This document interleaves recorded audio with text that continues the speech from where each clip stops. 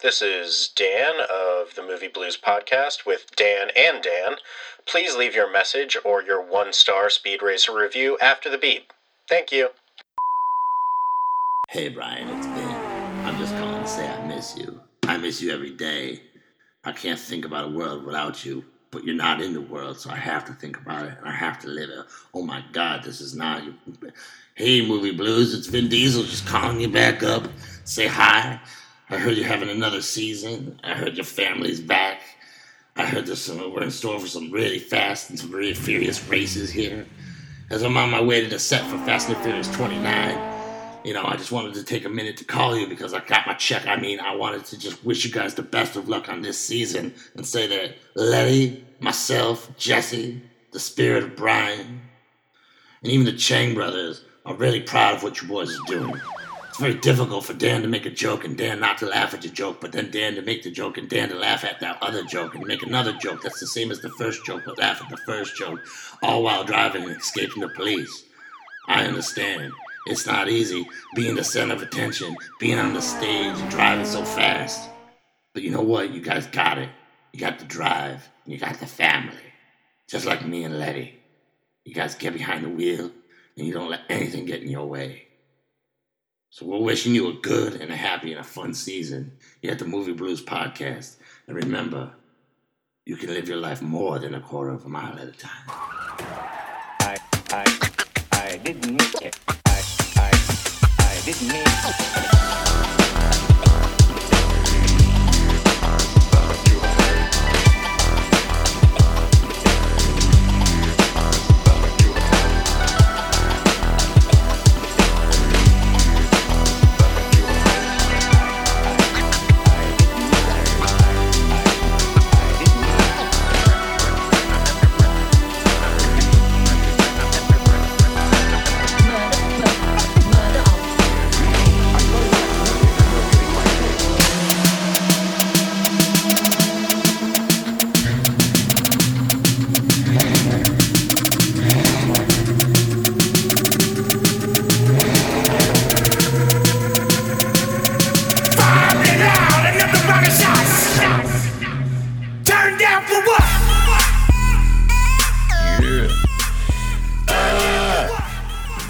What kind of energy are we rolling into this with, buddy? Fucking 4 Fast and Furious movies in. How are you feeling, Dan?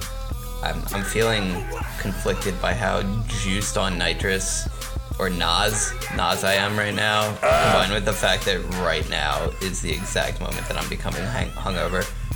It's just hitting you right now? Yeah. Well, in that case, let's talk about one of the least abrasive... That's why we're drinking, baby!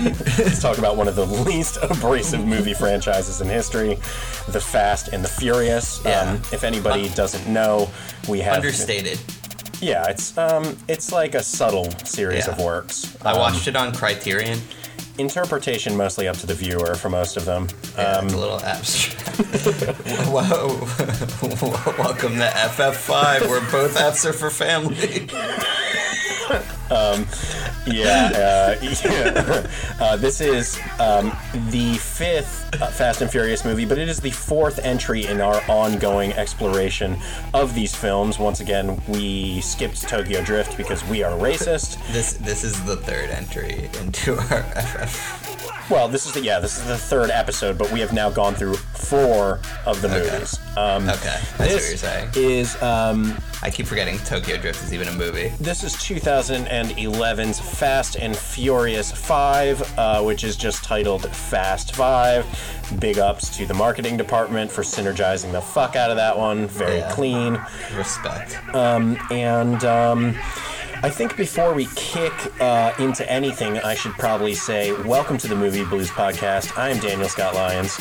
I'm Dan Enden. And we are once again here to decry and denounce more of the best films of all time. Continuing on today with 2011's Fast and Furious 5, directed by Justin Lin. This movie was a giant turd rolling down a hill. I would say that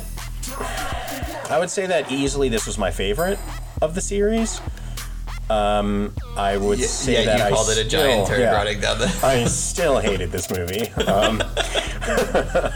I'm surprised because you seem to have such a kinship with Too Fast, Too Furious. I know, because once again, Too Fast, Too Furious had that kind of BDE and traumatic brain injury that I was looking for in this franchise. Things have kind of only gotten like more serious and like just dour. I really like the LOLs weren't flowing to me in this one, but before we talk about this one in particular, I feel like the reality is that in Too Fast, Too Furious, you were just laughing at their clothing the whole time. I mean, Too Fast, Too Furious was like in the sweet spot. It was that early 2000s giddiness that I was really looking for. I don't think anything really... You know what? Honestly, dude, I really don't think anything's topped that one. I think Too Fast, Too Furious may actually still be my favorite one now that I'm talking about it out loud. But I was going to say, because you started by calling this one a giant turd rolling down the hill, where Too Fast, Too Furious, you were, like, elated by. I gave it, like, a 4. Yeah, you gave it, like, a glowing review for an hour straight, and then we're like, terrible, 4 out of 10. Yeah, because I want to get a couple things straight right off the bat. Instead of first jumping into and talking about this film, let's do a little retrospective. We've already kind of begun it, of what we think of these films. I am starting to get the feeling that these are the kind of movies that a Latino family of 18 goes to on a Saturday, and everyone has a ton of fun, eats all of the popcorn, and they get to hear a little bit of their language, a little bit of their music. Vin Diesel's probably representative of every minority that will go and see Fast and Furious, could potentially see themselves as Vin Diesel. So it's a multicultural gangbang of just horrendous music, really poorly shot action, really awful acting. It's really just a woeful series of movies that I feel like I felt really hyped going into this one. Now I feel like I'm like stuck in a literal sand trap, just slowly sinking.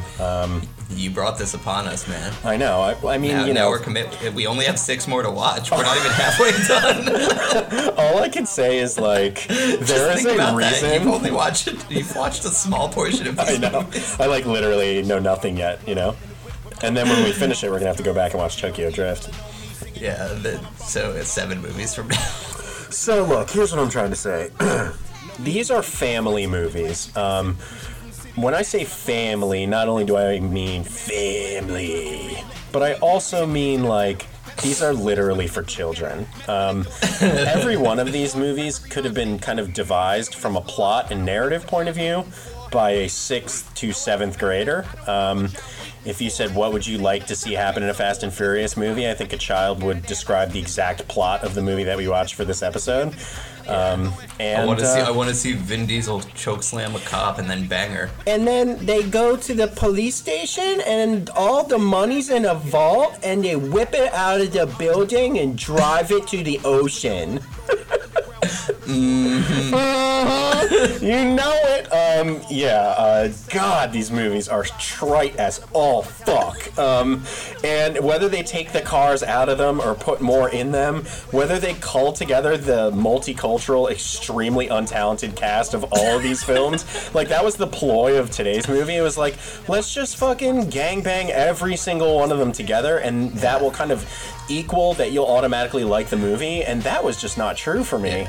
You know you have an impressive achievement on your hand when it's an ensemble picture in which The Rock is by far the best performance. Here's the problem about these movies and the shift that they've made. So, and this is even per, like, what Universal Studios said about this movie, which is that they wanted to move away from the street racing aspect and head towards more of an Ocean's 11 vibe. The problem with this being shoehorned into an Ocean's 11 movie is that every character's a fucking moron. The genius of Ocean's 11 and the montages therein is like, here's Chang. He is a 4-foot-tall Chinese man who can literally hide in a safe and jump out through a grid of lasers. There's no one on the Fast and Furious team that has a particular skill. There's no one... Well, no, Chris Ludacris Bridges is very good with technology. He's kind of the internet guy. But, like, Tyrese is basically just there to be, like, misogynistic and just, like, stupid. Other than Chris Ludicrous Bridges, which, first of all, I really want you to hunker down and think about the fact that the only person with a discernible talent in a film about $100 million heist is Chris Ludicrous Bridges, and it's just his ability to use, like, a Vivo Palm Pilot 11. There was the one scene where he's looking at the vault, and he's able to discern, like, the thickness of the steel just from looking at it. That's, like, that's his skill. Dan, I want you to cast your brain back. Okay, cast your brain back to Fast and Furious 2, where we met Chris Ludicrous Bridges. Yeah, I was gonna bring this about up. the character that we met in that movie, who was ostensibly a guy who ran a gigantic jet ski party house in which women were fellatioing him all day long, and he was literally crashing $1 million vehicles and having like he was a walking Afro pick. Yeah, I mean the dude, he was like, the dude from NBA Street just like came to life, slammed 400 Mountain Dews and had a heart attack and owned a garage. In this one, he's like the straight man. What about that lends to the fact that he is going to then eyeball and crack one of the most difficult safes in the world? And they tried to address it, dude. Nonsense. They like retconned it by being like, he was like, I had a life before I met you, O'Connor. It's like no, you didn't, because this movie, the first Fast and Furious movie, was 10 years ago. Like Ludicrous, like it was like ostensibly like 20 at that point, like 22. Oh my god, I hate these movies. Like, so this is to assume. So basically, the premise that we're supposed to understand now, as we know it, is that in the 10 years since the first Fast and the Furious movie happened, the entire Ludicrous has evolved from being, like you said, like the cover character from NBA Street to which like, first off, like that means he was a high tech like bank heist runner. According to his own history. Then he became like a hype man for the street, for like street racing. That's a lateral career move, surely. Yeah, right. And then he maintained that for 10 straight years until Brian called him from Brazil and was like, hey, you want to come to Brazil? And he was like, I would love to. I mean, that dude, the first issue is that, okay, no one has any skills whatsoever besides driving. So when you shoehorn the series into international espionage, to assume that the same people that you saw flying 25 feet over a closing drawbridge as they scream, slap that ass bitch, is probably not the same person who's going to be able to break into a police station and remove a vault full of $100 million. We're supposed to assume Vin Diesel, who couldn't even tell that Paul Walker was a cop, like, as Paul Walker proceeded to infiltrate his entire family by ordering the most, like, bombastic sandwich that he could possibly at, like, his family deli. Dan, like, imagine liking these movies. I truly can't. And like, just imagine. Since we've started doing these episodes, I've spoken about these movies to so many people, and I know someone in particular who I really respect their film taste, and she proceeded to just really give a glowing review to these films. Yeah, I mean, that's upsetting. People like them, man. And look, I'm not here to judge you for what you like or don't like. It's literally exactly what you're here for. I'm here to instead cast a complete generalization about what kind of person you are based on how much you enjoy the Fast and Furious films. Is that fair? Yeah, that's fair.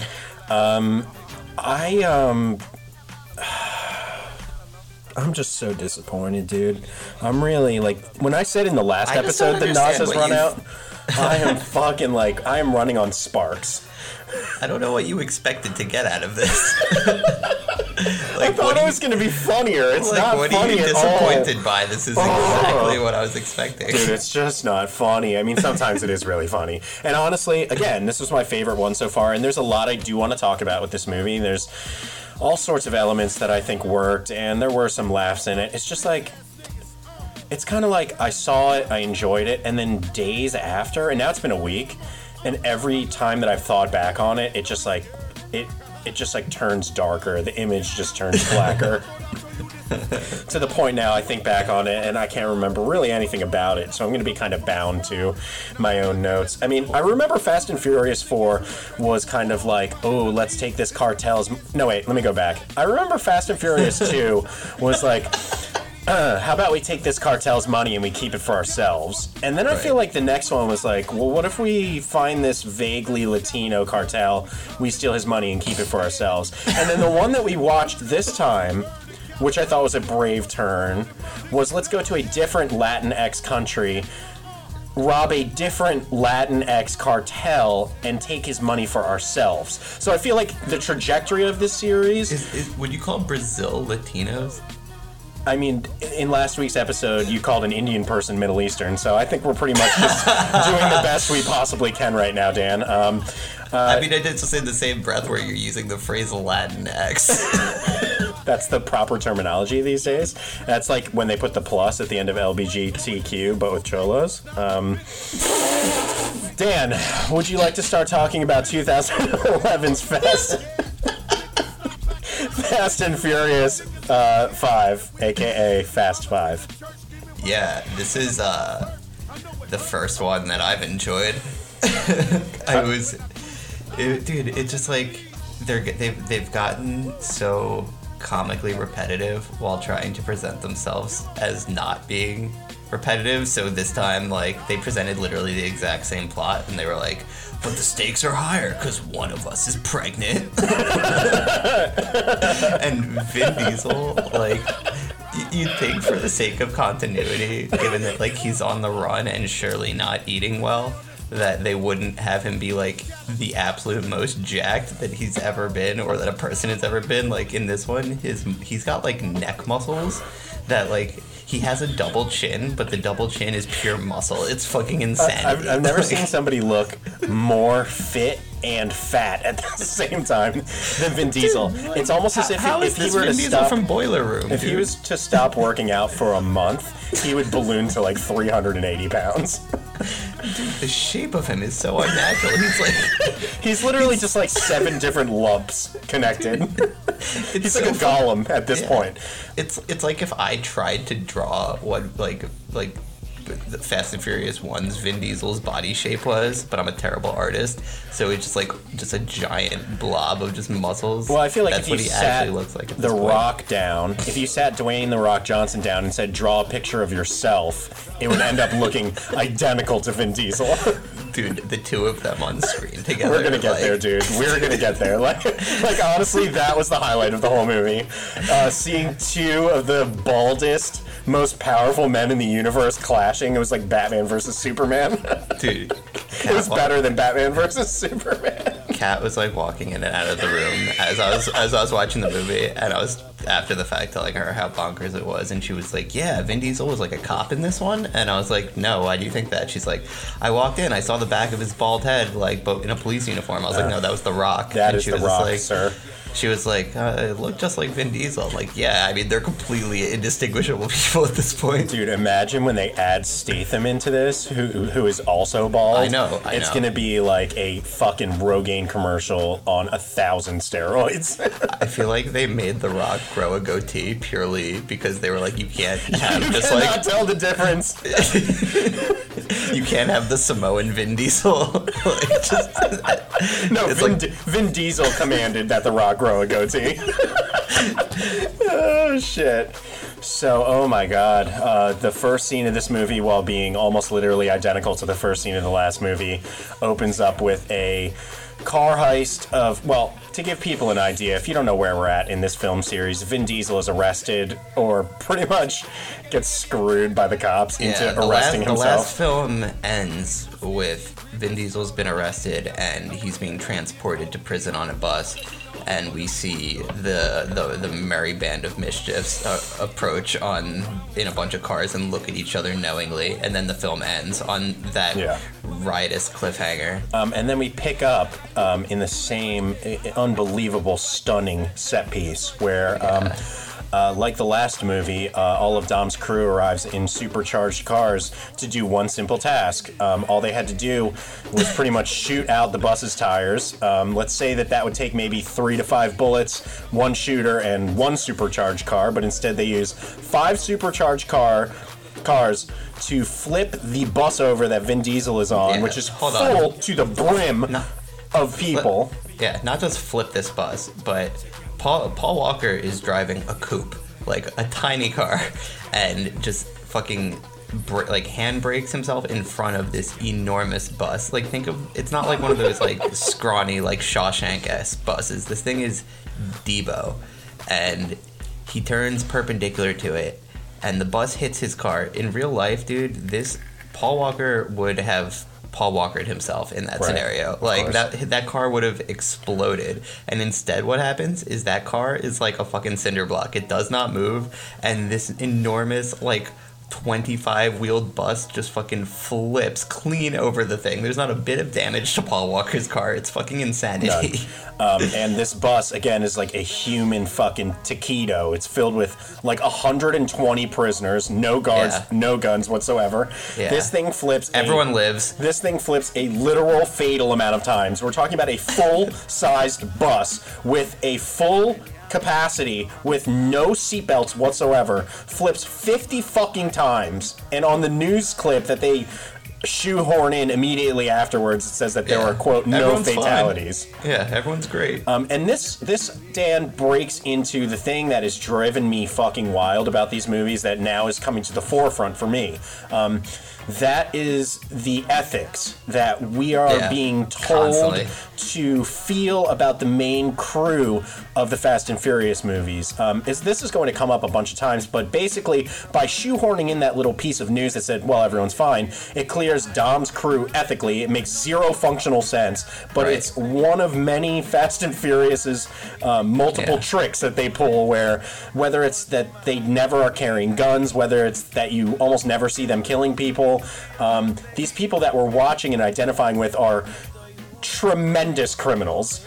Yeah, I mean, the reality is that there's a direct line to be drawn from the whole mindset of this movie to these fucking goddamn Antifas running around, in that the messaging of this movie is that everything's fine as long as all you do is personal property damage. There's no respect for property in these films at all. Or if you steal money, as long as it's from a bad person.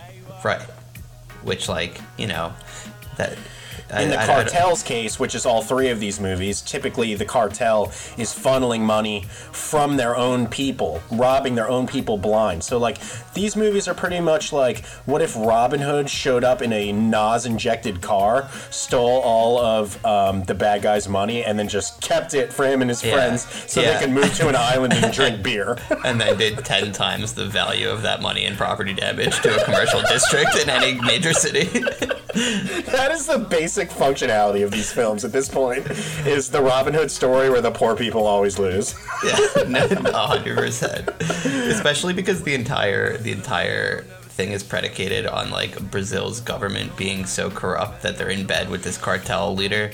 So that ultimately means that all of the destruction that they're doing to the property, we've already established that the government is not trustworthy, so surely that's going to hurt only the poor people of that country. Dan, not only that, but from a meta point of view, this movie hurt the people of that country as well, because this movie was received very poorly in Rio and was received very poorly in Latin countries. Apparently, a lot of the critics in Rio wanted to ban the movie because it just made the entire country of Rio de Janeiro look like a rat-infested hellhole full of criminals and psychopaths. First of all, the film is not made in Rio. I don't know if you knew that. It was made... It looks like it was filmed in, like, Center City, Philadelphia.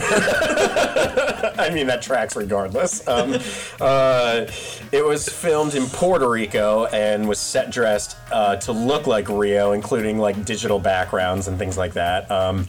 And they did it out of a $10 million tax incentive. So just imagine that basically what happened is Universal was going to make this shit pile and went to Rio and was like, would you like us to trash your country in your country? And they were like, no, fuck that sounds horrible. They were like, Vin Diesel requests to go on vacation to Rio. So we're setting this film in Rio. But then Vin was like, I found a way to make $10 million. And then they went to Puerto Rico, made a movie very disparaging against Rio de Janeiro, and then acted as if the whole movie was in it. So good job, ethically, on the outside as well as the inside of these films. Poisoned from the ground up. Yeah, these films are just like morally repugnant. So then we're basically launched into a plot where Brian and Dom's sister are on the run together in Rio de Janeiro. They're looking for money. Like all of these people, they somehow are able to sustain themselves in between being on the FBI's most wanted list, being on every international Interpol list. But they're deciding that they need to make some money. So they do an elaborate train job for stolen cars, which, again, I'm wondering why cars are or ever have been the essential stolen good of an insane heist. Yeah, like how and why Brian and his friends who make it to Rio manage to find criminal jobs that specifically cater to stealing high-end race cars. That like they're like, oh well, we have a job for you. It just happens to be stealing like the nicest cars imaginable off a train. Yeah. And I don't understand why each of these movies has to go through this like predication of like the protagonist be forever being offered a job and like being declining it once politely, like just being super reluctant about it, and then you're like, oh, I bet he's not gonna do it, and then it takes the guy being like in this one he's like I have a job for you, and I'm like, oh, I've heard this before in four previous movies. I bet Paul Walker is gonna say no, not working anymore, and sure enough, with his baby damn blue eyes, he's just like, no, I'm out of the game, man. And then he reminds him that he's starving to death because he's on the run. And he's like, okay, fine, I'll do it. What we want you to do is use a bunch of high-powered cars to go steal a high-powered car off of a train. And also total several of the high-powered cars we gave you to steal the high-powered cars off of the train. Yeah, so they pull up to this train in this fucking vehicle. That's so fucking stupid. They pull up to this train in this absurd vehicle and basically run alongside of the train while like laser cutting a hole in the side of it. Like, you know, the numerous passengers on the train don't notice this. The person driving the train does not notice this massive shift of weight by like a ton of steel being cut out of the side of it. And there were no fatalities. There ended up being a bunch of fatalities in that one. Yeah, for sure. Yeah, it was a bunch of government agents and shit. That's why Hobbs gets brought in. So wait, before we get there though, so they like pretty much they botch this train heist. That's what ends up happening, and they go back to their hideout afterwards. So this is like more of just like ethically so. Are we moving on from the train already? We could go back to it, but just like, I thought it was really funny that after the train heist, that Mia then says, quote, they're blaming us for the death of the DEA agents on the train, and like, she says it all like incredulously, yeah, but like, the fact of the matter is, the fact of the matter is, like, you didn't directly murder all of them, but you and your stupid car heist kicked off literally all of this shit. Yeah, so like, never mind the fact that at one point Vin Diesel physically throws one of them out of the train as they're going past a bridge, and his body just hits the side of the bridge at full speed and just boomerangs through the air. And then Mia's literally like, they're blaming us for the death of the DEA agents on the train. I literally watched Vin Diesel commit the single biggest act of violence I've seen in this entire series in the previous shot. I really wasn't expecting such like grotesque slapsticky violence for 1 second. Do you have anything else you want to say about the train, Dan? Dude, like, I could talk about that fucking train for the entire podcast. It's just like every time they have to sit around, they're like, all right, boys, time to start. Like, all right, we just got greenlit for Fast 5. We gotta do it again. And the first thing they do is just like storyboard this intro scene. And they're like, who's gonna write it? And they're like, all right, what are we gonna do this time? They're like, all right, we know there's gonna be at least 5 to 10 cars. Again, Vin Diesel in the background typing on a typewriter right now. yeah, with 2 index fingers. Yeah. You look at his script, it just says in big letter, cars. The guy explains for 10 minutes, like, okay, here's how we're gonna do it. It just says train, crash, car. The guy's like, okay, here's how we're going to do a heist, Vin, that doesn't involve cars for once. And he explains it for 15 minutes, and Vin Diesel just write car. He just write cars. They're like, Vin, we really want you to stretch out your chops on this one. Like, what do you think they should steal? He's like, what if they're stealing a car from a train? He's like, you've reached the edge of my imagination. I cannot think further than this. Should they hijack a train? No, they're gonna steal a car from a train. They're like, Vin, well, how about like a new character? And he's just like, another me. And they're like, okay, so The Rock, I guess? And he was like, yeah, but goatee. Put a beard on. They won't be able to tell the difference. Oh, God. Then, as we've been alluding to this entire time, we are introduced to Hobbs, who is Dwayne The Rock Johnson in one of the fiercest goatees I've ever seen in my life. The man is literally moist 24/7 in this movie. Yeah. He is glistening wet. There are thousands of beads of sweat on the man's head at any given time. I had to know where it looks like before each scene they just dump one of those Gatorade coolers of water on top of him and act like it's sweat. It looked like they made him do all of his action like after a 48-hour bender, and he's like literally sweating out all of his toxins.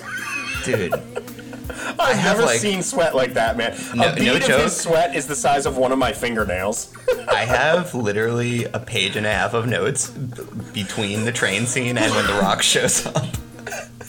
Is it all about just sweat? Dude, I mean, like, that train scene ends. The way they get out of this, like, what was even happening? Someone in the crew like turned on them or something. Like, I don't know. The whole heist went awry. They thought that the guy who was in the first Fast and Furious movie that they brought back in this one, like, had double-crossed them. Anything below a B plot, I'm going to say this right now, and this goes for all the way through Hobbs and Shaw for the next 3 movies, anything below a B plot, I'm instantly erasing from my memory from these films. So, like, if something happens that doesn't directly involve the 4 to 8 main characters, I'm completely checked out. Okay, well then I'm just gonna recap some things as like a quick 1-2 punch that need to be addressed. Just in case you need the narrative tissue to continue this episode, Dan's gonna fill us in a little bit. Yeah, there's a couple things that happened before we're introduced. Let's see, the way they escape this chaos of their heist going completely awry and there being lots of violence and gunfight and cartel members after them is that Brian and Vin just like drive clean off of a cliff. Oh my god, that shot was incredible. Like a 200-foot high cliff, and just like rough estimate, 200 feet. We've been talking since the first one about how unusually calm they look whenever they're racing. In this situation, they're plummeting off of like think of the biggest cliff you've ever seen, and they just calmly just like open the door and just like gently jump out. Dan, you want to talk about physics a little bit?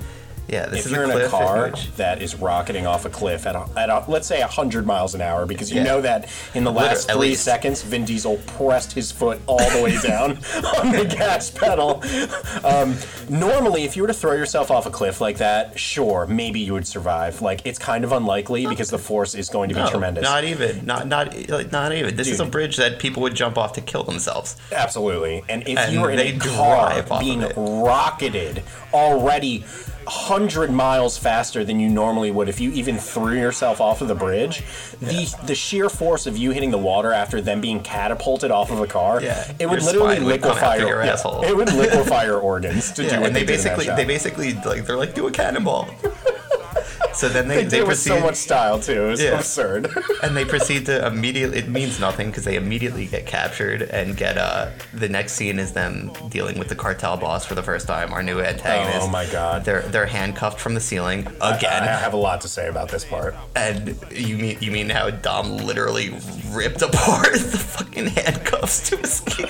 He doesn't get his hands through. He doesn't find a key. He just clean rips them apart through sheer strength. Just rips them in half.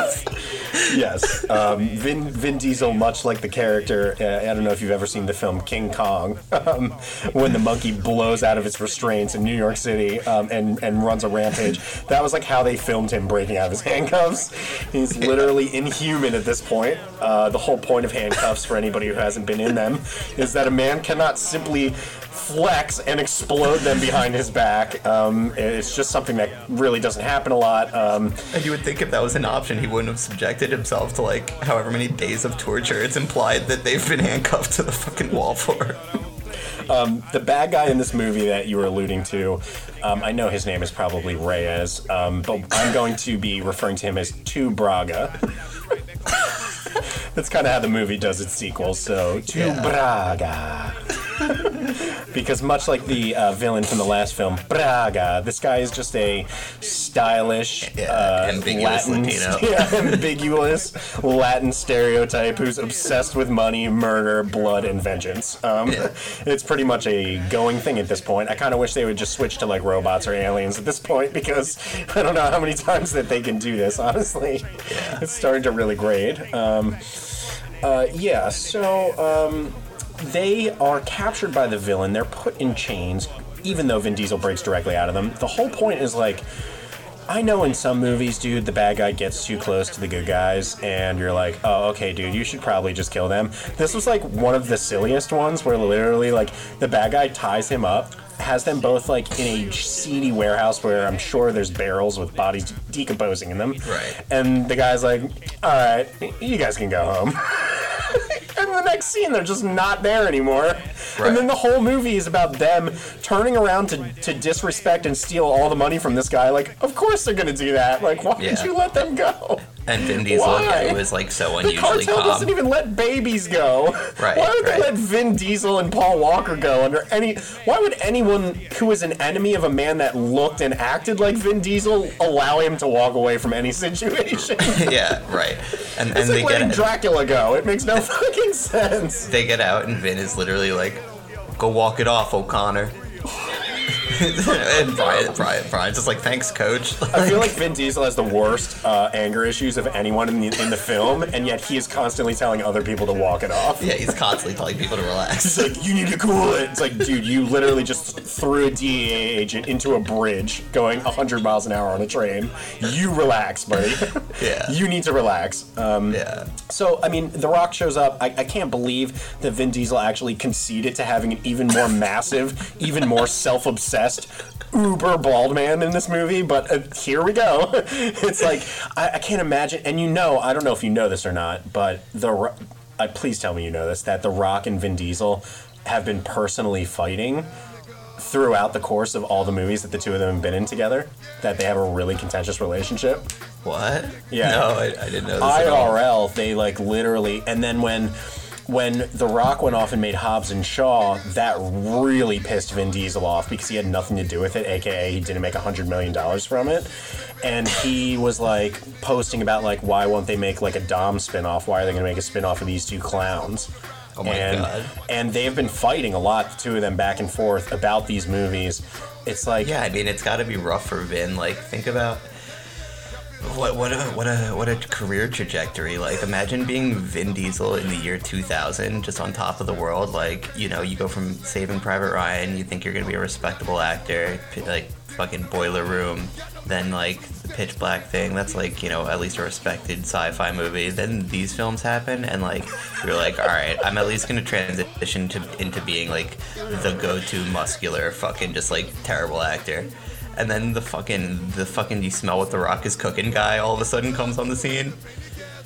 You know, the second The Rock got cast in Southland Tales, Vin was like, this was my chance to expand my range. I was supposed to branch out. I was really going to stretch out on this one. So then he's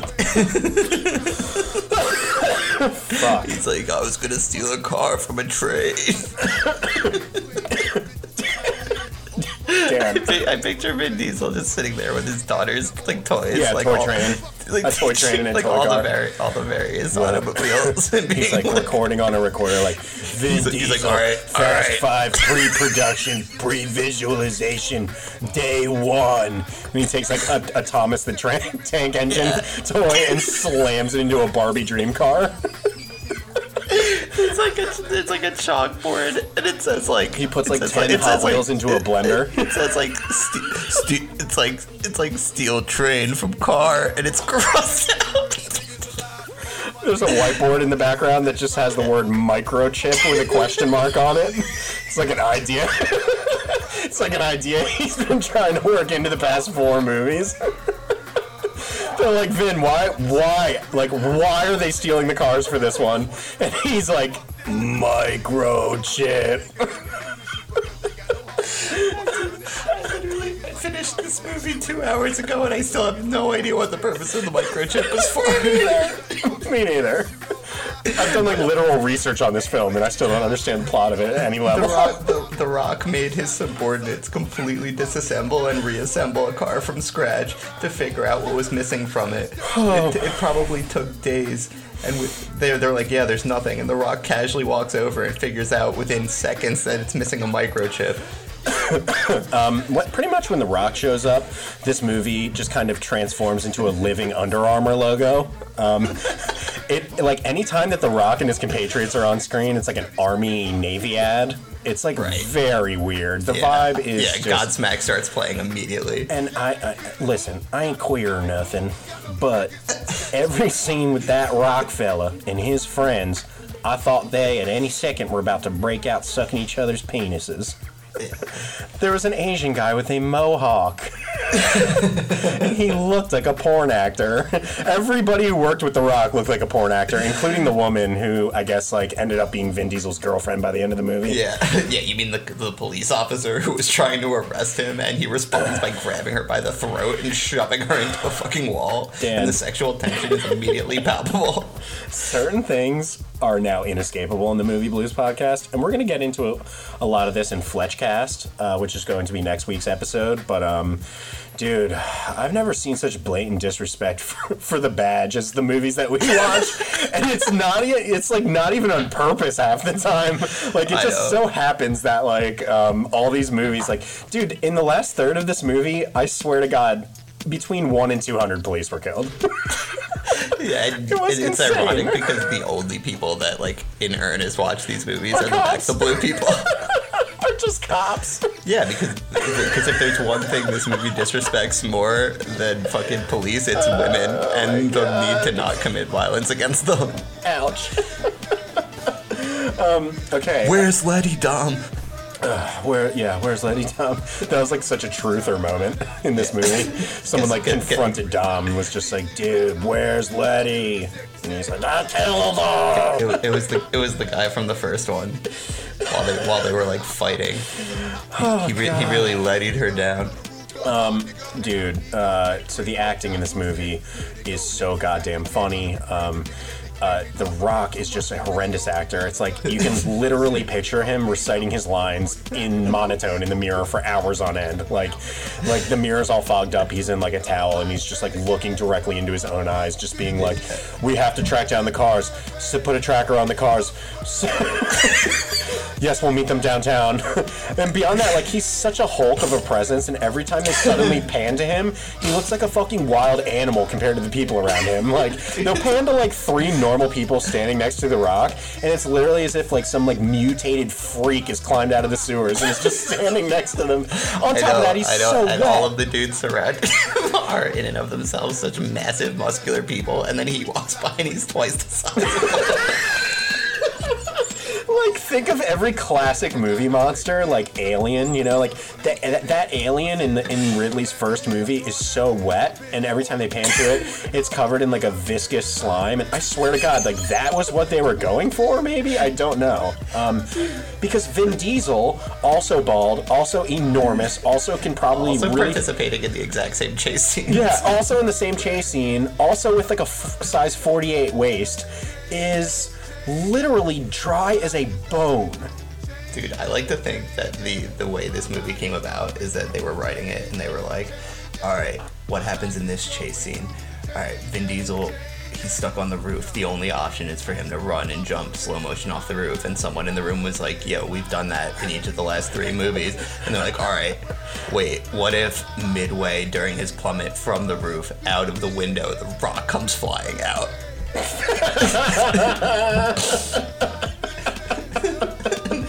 And someone was like, oh shit, it's like Vin Diesel times 2. And they were like, Vin, how do you make this shot we've done 300 times even better? And he just goes, another me. Oh my God, Dan, we've got a lot to go here. I know. So let's move on to the next absolute clown introduction in this movie, which is 2 characters, Chris Ludacris Bridges, which we've touched on, but also the return of one of our series favorites, my boy Rome, who comes into this movie pretty hot. They refer to him as, quote, somebody who can bullshit around everything. And then, bam, he appears in a crocodile skin leather jacket, one-piece black suit. Ludacris turns to him and goes, I guess they really scraped the bottom of the barrel, which is like so meta because the 2 of them are for sure the actual bottom of the barrel of the film. You actually skipped over my favorite scene in the film, which is where they did their obligatory attempt to give Vin Diesel like an emotional like acting moment. Mm-hmm. Where they're sitting on the porch drinking beers, and Paul asks him if he remembers anything about his father, because at this point we found out that Brian is gonna have a baby. Brian himself is pregnant. Yeah, right. So he asks Dom, and Dom's there trying to like reminisce about his father, and like I don't remember what he says. It's some stupid anecdote, but the message of it was basically that if you don't go to church, you're not allowed to eat barbecue. Like, that's like literally how people in the Fast and Furious communicate with each other to like express sentiment. Like you can't go to the barbecue unless you go to the church, family. And that scene ends. That scene ends with Vin Diesel looking right at Paul Walker, being like, "We're gonna disappear forever," and that takes a totally different meaning when A, you know, there's 11 more movies, and B, that Paul Walker does disappear forever shortly after this one. And that C, they've said that exact thing about disappearing forever at the end of every movie we've watched so far. So it's like kind of hard to believe them at this point. You know what I mean? Yeah, right.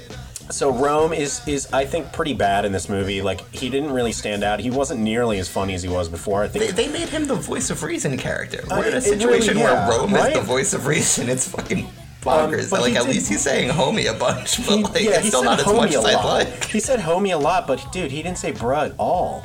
No. Which was tragic. Which was really tragic. It's like if you were to go see a band, they didn't play the hits. It's like, dude, what are you doing? Yeah, like, the trajectory of you're not gonna say really, it was like a horse. It was like a bell curve. Like it was like huge for Too Fast, Too Furious, and then it wasn't cool anymore. That's why they got rid of Ludacris's afro too. And also, I want to call out the subtitle. I wish they just transported Ludacris's afro to Rome. That would have really solved, I think, all of the issues. I literally have a note that just says, like, Chris Ludacris Bridges without an afro, hard pass. Like, they're just like... It was this whole character! They're constantly presenting this movie as, like, way more stylistic than it is. Like, the subtitle fonts, there's constantly characters speaking Spanish. God. Like, they have 2 Spanish guys in their crew for some reason, and the fonts are, like, bouncing in and out of the screen. Every time someone it's like says Snatch. something, it goes up, down, left, right, or diagonally off the screen. And the subtitles are never at the bottom. They come in diagonally and, like, land at, like, the top left quadrant. Like, it's so distracting, dude. It really is just like... And the funny thing is, yet they're very tasteful in the fact that the font is completely normal. Like the font is like Helvetica. And but then it just goes flying off the screen. Like I was like, when they first started talking, I was like, oh wow, restrained. And then it went flying off the screen. I was like, oh wow, never mind. Never mind. You couldn't even have that. You can't even communicate in these films without some sort of trickery. It's incredible. So then I really want to curb it around to like what the crux of the movie is. The crux of the movie is Ocean's 11, but we're stealing a vault out of a police station that is full of what was it, $100 million? I think something to that effect. It was $100 million split 9 ways. When the plan is presented, Rome thankfully delivers the finest line of the entire film, which was really the only thing he did in the entire film worth noting. He said, quote, well, they decide, they figure out that it's 11 million a person, and he goes, quote, 11 million sounds like a whole lot of vaginal activity to me. exactly what he said. Like, what? Dude, what? Like, he's like, 11 million. I'm going to spend $11 million on hookers. Pussy. Yeah, on pussy alone. And then at the end of the movie, spoiler alert, he makes all the money and just, like, shows up with a hooker.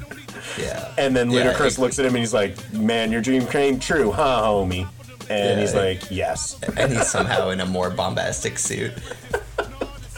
It's like they put him in so many different suits in this movie. Like they did do the full piece crocodile, but also they put him in like a normal person suit, and I honestly don't know which one was more ridiculous. Dude, like the basic premise is that like this antagonist, the main guy, he's like a mob boss type character, like cartel guy, but he like, you know, the government's in his pocket, the police are in his pocket.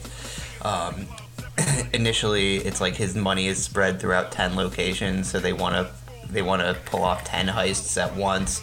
They're trying to do like it's like almost the Breaking Bad, like trying to kill all the guys in jail within like the same 2-minute window thing. Yeah, definitely.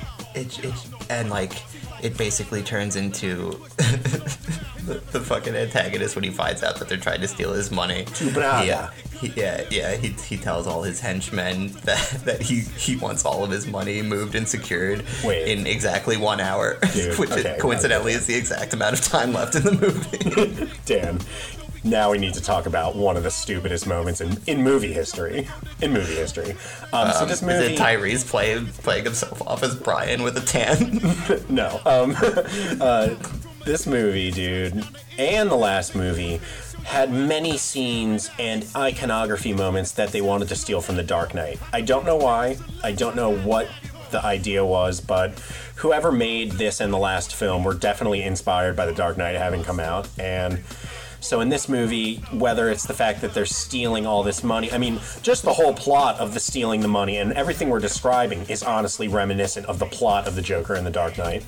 And at one point, just like in The Dark Knight, you have a money burning scene. Now, in The Dark Knight, the money burning scene is used by the Joker, who burns all of the mob's money to show them that it truly is not about money. It's about complete anarchy and sending a message. Now, in this film, as soon as they decide that they're going to steal the money from this cartel, they go into one of his operations, fuck the whole place up, fuck up all these dudes, and there's this, again, a huge pile of money in the middle of the room, to which Vin Diesel, who is part of a crew of people that are deeply desperate for any money to continue their life operation, they're living in a warehouse. This movie could have ended if they simply took this money. They scrape the literal bottom of the barrel to survive. Brian's wife is pregnant. Yeah. And on the FBI's most wanted list. And Vin Diesel burns an entire table of what I would assume is, I think they said is several $1 million. Yeah.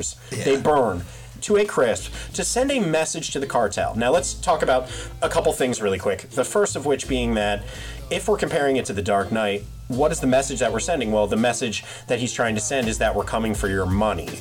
But wait. He's burning the money, and if he stole this money... he was trying to provoke him into consolidating all of his money into one place. Right, but stealing the money would still do the same thing. Right.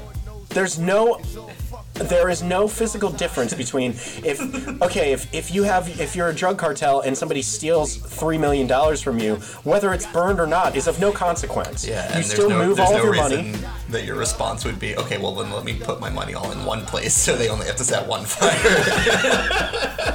Dude, it's ludicrous on so many different levels, and the fact that everyone in Dom's crew, who we know these people are, in many cases, backstabbers, criminals, career criminals, like not even criminals, but people that are literally like called to do major crimes, stand there and blank-facedly watch as a pile of millions of dollars is burned in front of them. It was one of the stupidest scenes I've ever seen in a movie. It just was... I mean, considering they risk, this entire crew completely risks their lives and freedom and everything that's possible to acquire $10 million each, and two of the characters end the film by walking into a casino, one of them putting $10 million on red and $10 million on black at the roulette table, and then the roulette proceeding to land on 00.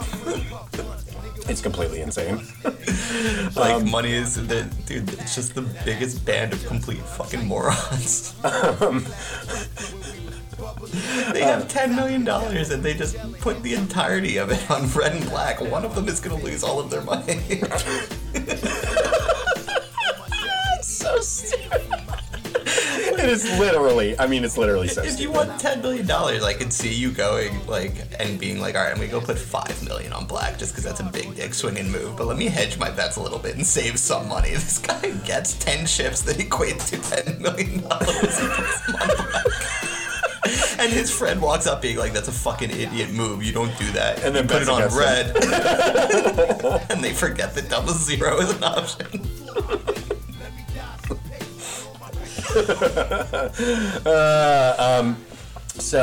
Anyway, they decide to go after all of the now consolidated money of two Braga. If you're trying to get an idea for what the bad guy looks like, he looks like Phil Hartman in Latin blackface, kind of. Yeah, he's like the midway point between Phil Hartman and what's the dude's name from Portlandia, Fred Armisen. Yes, kind of. He's like brown Fred Armisen. This guy looks like an SNL sketch come to life, and he consolidates all of his money into one place. Now, that place is the bottom of a police station. Again, Vin Diesel has called in a crew to figure out, and this crew includes like 10 people, to figure out how are you going to get the money. Fucking crew's back together, dude. How are you going to get the money out of a vault that is under a police station? Now, this opens up a Pandora's box. The first Pandora's box I want to consider is ethics. As we've come to know, ethics are very strange in these movies. All it takes is several characters being like, yeah, the cops are all corrupt. And then that opens up a door in which a plan is hatched where they're going to affix cables to this vault, which is maybe the size of like a semi-truck. Right. And then they are going to drag that vault, ATM being stolen style, out of the police station and drive it away. Through a major city. Through a major city. Now, okay.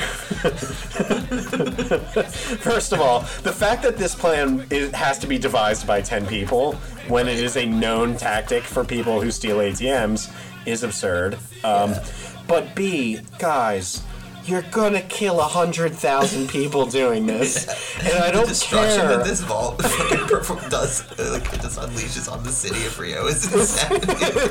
It's literally devastating. It It's takes devastating. 2 cars to drag this fucking vault, and every time they turn right, the fucking vault smashes through. Like at one point, it smashes through an entire bank, and like fucking Vin Diesel's sister's like on the radio laughing about it because she's like, "Did you guys just take out a bank?" Yes.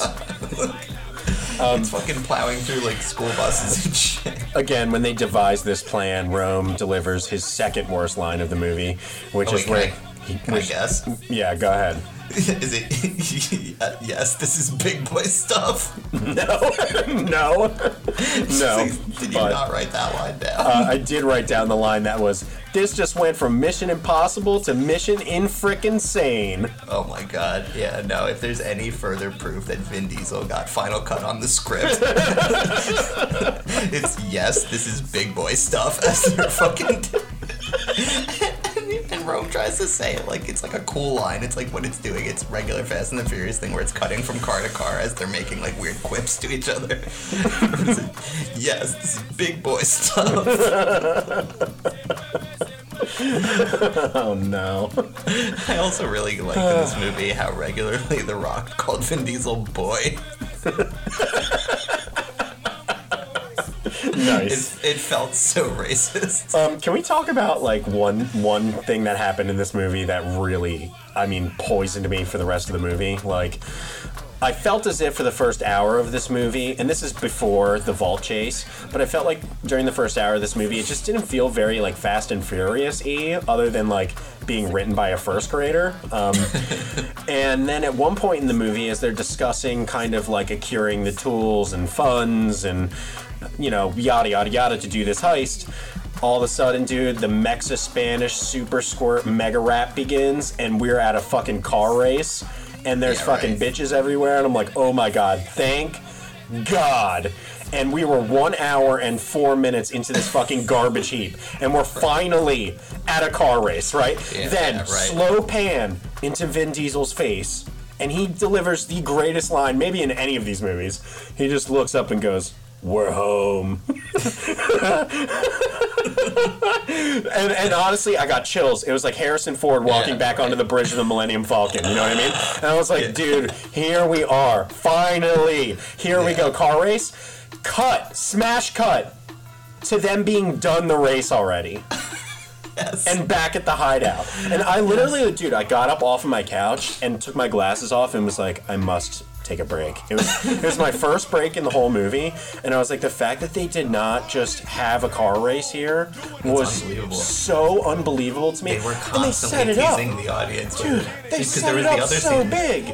There's the other scene as well where they're trying to where with the ultimate, I don't even remember what the actual purpose of it was, for Ludacris to secretly put tracking devices on The Rock's cop cars, but they basically set up what looks like it's about to be a race again, but it's really just to get The Rock to come try to arrest them and get everyone to pull guns on the police. But like, dude, it just like so many aspects of this defy logic. Like, the initial premise that we're presented with is that like they are all so broke that like Vin Diesel's sister's baby inside of her is starving to death. Yet they're able to suddenly fly 10 people to Brazil overnight, like all just first class. Yeah, without telling them what's going on. Secondly, at one point, Vin Diesel knows. They all know that like they all ended up on the fucking FBI's most wanted list. So their way to handle that is to like provoke the cops into coming to arrest them. Like they're in hiding in this country, and all of a sudden they have access to within an hour round up a crowd of like, I don't know, 200 people that all are willing to pull guns on the American police. Like, dude, but and here it is. Here is one of the things that made me feel as if this is my favorite Fast and Furious movie so far. At some point in this movie, I don't know, because like if you look at my notes, it literally becomes just like a jumble after a certain point. At some point in this movie, during either the bank vault chase or whatever, a gang of dudes rolls up on the Fast and Furious crew who work for the cartel, of course, ethically, because Fast and Furious ethics. They're all wearing masks, so they're basically not human. But finally, dude, every member of the crew picks up a gun, and like Vin Diesel picks up a shotgun and fucking blasts a dude like right in the face with it. And I was like, yes! I was like, okay, we're killing people. Like, it's not like, oh, we dragged a bank vault through the favela and murdered 3,000 people in a marketplace by accident. We're finally past there. We're finally at a point where it's like, pick up a gun and fucking kill everyone around you, and it was elating to see that finally happen. Or how about the scene where Vin Diesel and The Rock fist fight? Oh my god. When there's numerous other police with The Rock who could all, the whole goal is to arrest Vin Diesel, and instead what they do is have, they allow them to. It was like in Godzilla where the Asian guy is literally like, let them fight. Yeah, exactly. Like that's the ethical conclusion of what needs to happen here. Is and the Vin two Diesel's biggest literally dudes about to murder him. He picks up a fucking giant wrench and is about to slam it down on his face, and instead slams it down right next to him to let him arrest him. But that means that all the police were going to let him just smash the right in the face. Dude. Oh god. That's big boy stuff. That is big boy stuff. Okay, dude. Then my ethics lessons from this movie continued on, and then flew totally off the handle when a change happened in this movie that I thought was so fucking funny. I couldn't get enough of it.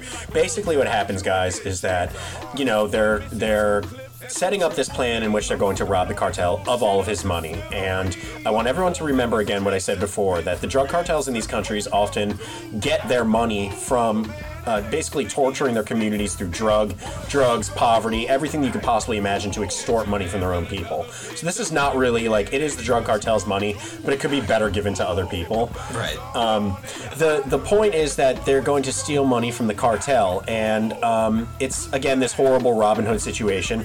And The Rock is chasing Vin Diesel throughout all of this. Again, The Rock is a cop. He is a lifelong member of the force. He is the top of the DEA agents' strike force. They're constantly reinforcing that he's like the cop. The best. Like, this guy does not stop until he gets exactly what he wants, until he actually gets what he wants, and then gives them a 24-hour head start. At a certain point in the movie, after like a bunch of like smirk talking and like very close to each other, like threatening, Vin Diesel basically tells The Rock, dude, we're stealing this money from the drug cartel. And The Rock is just like, all right, I'll help you with that. Yeah, right. So this shift is so fucking absurd. It's because Vin Diesel saves The Rock when he has the opportunity to just let him die. But dude, it's hard to understand why The Rock went from being the best FBI agent in the world to another petty criminal in Dom's crew. They're trying to draw the... Sorry. They cut to a shot where The Rock is literally shooting up a police station. Right. Whether they are corrupt or not, The Rock went against orders, slammed a military truck through a police station while aiding a group of car robbers whose sole goal isn't just to take down the cartel, but to steal the cartel's money for their own retirement. Yeah, that means that this is not an embodiment of, like, American government's feelings of foreign government's authority, I don't know what else is. Like, instead of joining Dom's crew in that moment, couldn't he just call him back up? Right. Like, I mean, they're trying to draw this clear it's like a Batman sense of nostalgia situation. Because it's a Paul Walker and FF1 situation. Right. He's the cop charged with taking down Dom and is lured in by this family. Once they don't let one dude, so there's the Rock's police crew gets attacked by all these criminals. And there's like this weird, like, Saving Private Ryan-esque, like, PTSD slow motion, like, trauma situation where The Rock is, like, on the ground, he's struggling, he's looking around, like, each of his boys are dead, and the one that's left alive is, like, hanging, his body's, like, barely alive, hanging out of a car, and then a grenade lands right next to him. And then instead of blowing up, then a second grenade lands next to him. That was amazing. I loved that, actually. I thought that was so funny. And then they both blew up. Why did there need to be two grenades?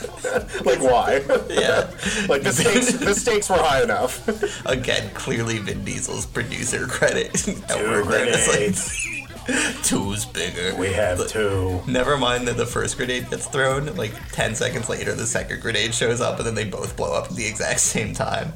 And Vin Diesel's response is to then go save The Rock, and then at that point The Rock is like, alright, we're it's like a will they won't they situation. Like, he doesn't want to, like, completely fuck him, but he's like, he'll give him a hand job. But, like, dude, going back to The Rock though, like, at a certain point, like, The Rock literally shoots the bad guy of the movie in the face without thinking twice. And then he's like, Dom and Brian, I can't just let you guys go. You know, I'm gonna have to come after you. But, like, dude, you're part of the team now. You helped destroy the entire city of Rio. What are you talking about? And on top of that, he's like, I can't just let you go. So I'm gonna give you 24 hours. Dude, and then something happens, man, that, like, that I don't even want to go into. I mean, there's just so many funny things about it. I don't even want to go into.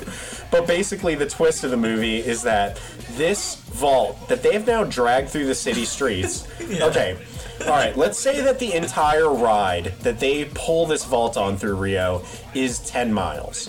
Right. Okay. It is revealed that at mile 2 or 3 tops. Yeah.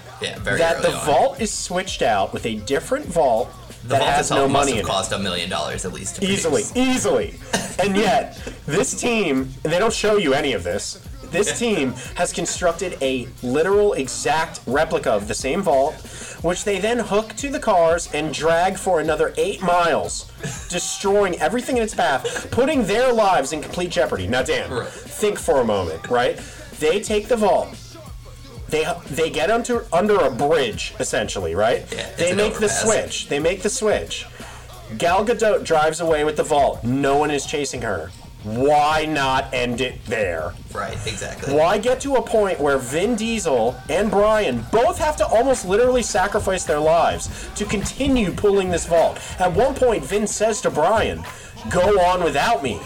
Right. Get this vault and go on without me." There's nothing in it, and they both know it. They know that. Yeah, the dramatic irony, it's just like, dude, it doesn't make sense. Like, nothing in this movie was thought about. It doesn't hold up to scrutiny at all. Past prima facie, past the first level of anything that happened in this movie, it immediately falls apart. I mean, from Jump Street, the way that they scope out the vault is by sending Tyrese into the police station to basically get a box put into evidence, and that box contains a robot that has a camera. But, like, so So the way they justify the level of contrivances in that scene are unreal. Yeah. Okay. You want to talk about level of contrivances? The idea is that Tyrese is going to pretend to be an FBI agent dropping off as evidence. To support this, he's wearing a reasonable suit for once, and he has Brian's FBI ID. A white man. Yeah, right. Which he holds up, and rather than acknowledge that it's a picture of a white man, the cop who watches the evidence room is like, your badge says Caucasian, and he's like, yeah, I have a tan. So can we say also that his tactic off the bat is let's hit on the woman, cop. The female. He pretty much walks up and it's like, yo, nice pussy. He's like, what's up, nice pussy, baby? Yeah. Like, and he's trying to pretend to be an FBI officer. Yeah, and that is his approach. Yeah. And that is what $100 million is now being staked on. Is a man with that approach. Right. So then it switches to she walks away and a male cop pulls up and notices right away that clearly that's Brian's FBI badge, not fucking Rome's. Notes that clearly Rome not a bald black man with chickly teeth. Man, not a blonde hair, blue-eyed Caucasian man, and still does not doubt the situation, see anything suspect about it. He won't let him into the vault, but he does still take the box without checking what's inside of it and put it into evidence. Oh my god, Dan. I really don't even have much more to say about this movie. It is so fucking terrible, but also... 10 out of 10. Can we talk about some positives? Let's do some positives real quick, because we've just been trashing this movie terribly. But some positives for me in this movie, and this is corroborated by the director, they did more practically in this one than they had done in any other movie. I wrote a lot about that. The vault... It was nice to actually see there be real cars during the car scenes for once. The vault that was being dragged down the street actually had a supercharged car inside of it that was driving to simulate it being dragged by these cars. The cars weren't dragging it. It was actually a car with an entire fake vault built around it that they literally did these insane stunts with. So, like, on a technical level, yeah, I mean, that was the best thing I'd seen since FF2, at the end of FF2 where there was like 700 cars driving at the same time. That kind of made me feel the same way, and... They did a similar thing this time, but it was all police cars. There was like a shit ton of police cars, and I was like, oh, it's actually cars, not like Need for Speed looking fucking CGI cars. This movie had a happy ending, which, like, it's just rare to see in, like, long-form franchise filmmaking, or just movies in general, that, like, things end up good and you don't have to feel terrible at the end of a movie that was terrible all the way through. And I kind of appreciated that. I was like, okay, they did it. Because now there's a baby involved. Now in the fifth movie, in the fifth movie in which the underlying plot is family, now it actually truly becomes about family. This was the first Fast and Furious movie where Dom directly talked about family. Did you realize that? No. Like, of all of these movies that we've watched, and I've made a note of it in the podcast episodes, Dom has not said the word family or said anything about family. This was the first one where he actually directly said something about family. I had it written down. I'm not sure where it is, but it, like, literally blew my mind. I was like, wow, finally. We're getting into it with the family stuff more than like what we're inferring is the plot of all these movies. Now they're outright saying it. I can't even find it, but the bottom line is he finally said it, and I was like, they talk about family quite a bit. It's what they didn't do though, compared to these other ones, is like drink Corona. There was no Corona at all in this movie. Corona did not pay their tax for this movie. Furthermore, when Tej, Roman, and Han are sitting around a coffee table discussing their plans for the heist, there's a bottle of Conjure cognac on the table. Did you see that? No. That's Chris Ludacris Bridges Cognac Company. Amazing. So I guess they kind of sold out for this one a little bit. Vin Diesel was paid $15 million to be in this movie. That's how much it costs to make Dogma.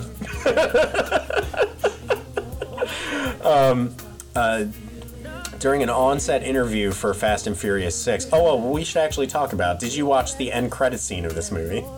Oh my god. Dude, yeah, talk about fucking... Where's Letty? Yeah, fucking... She's alive, dude. You believe in ghosts? And they brought back fucking what's-her-face from FF2. Yeah, Eva Mendes. Eva Mendes. And I read that apparently she's in none of them after that, which is really disappointing. Yeah, I was going to say, did they literally pay Eva Mendes scale to show up for a day and be in an after the credits scene that's 30 seconds long. They paid her fish scale. Yeah, whore. The role of Hobbs was originally envisioned for Tommy Lee Jones.